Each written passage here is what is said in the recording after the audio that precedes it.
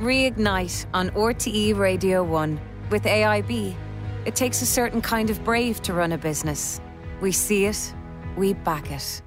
Our future at work, insofar as we can predict, is likely to involve plenty of technology, interactions with a diverse range of people, and post-COVID, a blend of office and home-based work. So who better to start with than the boss of Ireland's biggest communications company? Anne O'Leary has been at the head of Vodafone for almost 9 years, and in those years she's put diversity and inclusion at the heart of her approach. And you're welcome to Reignite. We're talking about the future of work this morning, but can I start by asking you to take a brief glance in the rear-view mirror? How much has changed in the world of business and work in the 13 years since you joined Vodafone? I suppose a lot has changed over the past 13 years. Obviously, there's more women at leadership level. Some people would say not enough, and probably right. The role of the leader has probably changed. I suppose I've changed. I've developed over those times. And I think now, leadership really is firstly about knowing yourself, understanding the type of leader you are, where you're good, and maybe where you need to work on more. Constantly actually evolve. And what I mean is, you're kind of never done from a leadership perspective. And the reason is, teams are changing, people are changing, the environment you work on is changing, you have different challenges out there. So actually you have to kind of adapt and change with it. I don't know if it's old age or more experience that I have now. I'm certainly a different leader than I was 20 years ago. Business is changing, it's more competitive. The world is changing that we operate in. Consumers expect different things. Employees expect different things. So we, as leaders, really need to be open and listen and aware of those changes so that we can make sure that we are in the best place as a business and as a leadership team to react positively to the changes in the world. What's the biggest change you've had to make and to constantly evolve and adapt as a leader? I think for me now, it is the diverse teams that I lead, people from all over the world, men, women, introverts, extroverts, engineers, marketeers, and to be aware that one style or one way of leading doesn't necessarily work. Years ago, it was like, this is the way we are. And this is the way we work. And while you might have guidelines and principles of how you work, the fact is now I have to be much more flexible and open to the needs of my team and my employees, but also to the needs of my customers and the societies we work in. I've seen it myself. I think there's nothing worse in a leader thinking that the way I led 10 years ago or 15 years ago will work now. I think as well, leadership now is it's okay to be vulnerable. It's okay not to have all the answers. And actually people want you to be authentic because I think it helps people connect with you better. And for me, leadership is about creating followership. It's about people believing in you, trusting you if you want to keep the talent you have. And that's the issue probably on at the moment is people have a choice of work. Trying to get great people and good people and keep them actually is a challenge in Ireland at the moment. Creating these diverse teams, Anne, that's not accidental. That has to be done by design. And you've managed to get to now 50-50 gender split across your people manager community. You're 9 years now as CEO of Vodafone Ireland. Is that an explicit goal that you set and have then worked very, very hard on year through design to make sure you are building a very diverse team?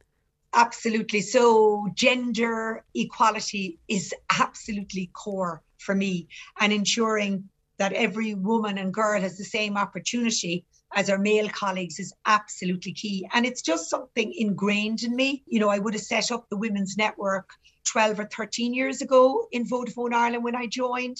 And I did because I felt there wasn't enough support around when I was younger and going through the management and leadership ranks. So I wanted to have a place where firstly women could come and talk about the issues and the barriers that were there and the support they needed, but also now including our male colleagues. So there's a much greater awareness and understanding of that. And I continue to mentor, sponsor young female leaders in the business as well. And I think we have better business results on the back of it. And what you described there, Anne, is, I would say, the exception rather than the norm. When you look externally to other industries, other companies that are publicly listed, what do you think are still the barriers, though, when it comes to seeing that greater diversity? And secondly, do you think there is a need for quotas when it comes to the composition of our boards of major and small companies in this country? Look, so I have been involved in Balance for Better Business and the 30% Club for many years, and we are making progress on boards. Boards are not the issue. The issue is at all levels of leadership within companies. Is there proper succession planning? Is there proper opportunities for women to reach the top and get the experience they need to become the CEO or the CFO or to get on those boards? And you're right, some industries and companies are better than others. And all of the publicly listed companies now have to give their gender stats in terms of where they are now and where they need to get to. And it's something that has to be kind of personal and innate at a senior leadership level within a company. And it starts with the CEO. It's not just a HR thing. It's that all the executives, CEO, CFO, HR, technical, everybody believes that gender equality is fundamental and that we have to ensure we've brought in flexible work policies that support the life cycle of women who will mainly have children. Not always, that there is flexibility and fairness within the system, that those females will get the opportunity, despite taking time off for maternity leave, etc., that they'll be given the opportunities to step down or step up during their career to reach the top, and that they have sponsorship. And sponsorship is key at senior levels, because if you have a sponsor is going to make sure when you're not in the room, they're going to say, give Anya the job, and this is why, because I sponsor her. And so there are many things that need to be done within companies, and a belief that it is the right thing to do and it will create better results. But most of the people that work in gender diverse companies certainly see the benefits of it. And I've heard people saying, when that crisis happened, when we were discussing that issue, having the male voices, the female voices, the different perspectives, absolutely critical in decision making and doing the right thing for the business. There's a lot in there that requires us to have proactive conversations. And one of those conversations that we need to proactively have in this country is around menopause.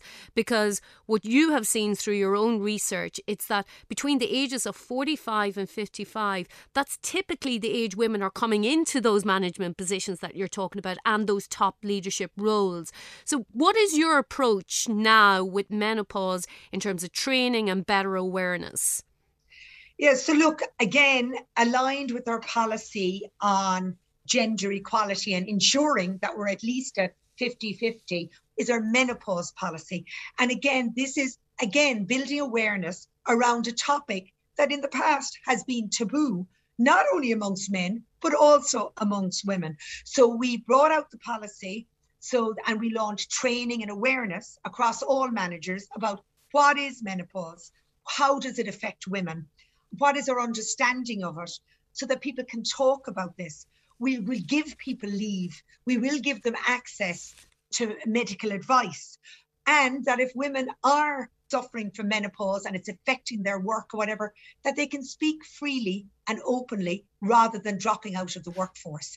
And the data that we saw was that something like 3 out of 4 women felt uncomfortable even talking about it, and that women did step down, which is not what we want because of the menopause. And hopefully our next phase will be talking about men's hormonal health and what we need to do that, again, building an awareness. And I think if we build an awareness, there'll be an understanding, there'll be support, and people won't feel alone and afraid to ask for help.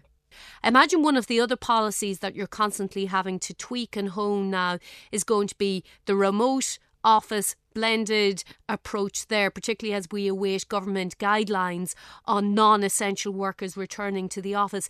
You're looking at a 60-40 hybrid model. Can you tell us a little bit about your thinking on that, what the future of Vodafone is going to look like here in Ireland? Yeah, so look, I think, one of the benefits of COVID and the pandemic, if we can talk about benefits, is that we can work productively and well remotely. We have been very happy with how our employees and our managers have responded during COVID to that.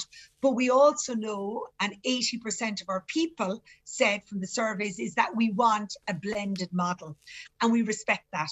So we have said to our employees, we would expect you in the office 2 days a week and 3 days working remotely.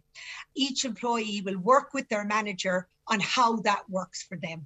It really is about trusting our employees, empowering our employees, giving them the tools to work effectively, but also supporting our managers in how they manage in this new hybrid work environment.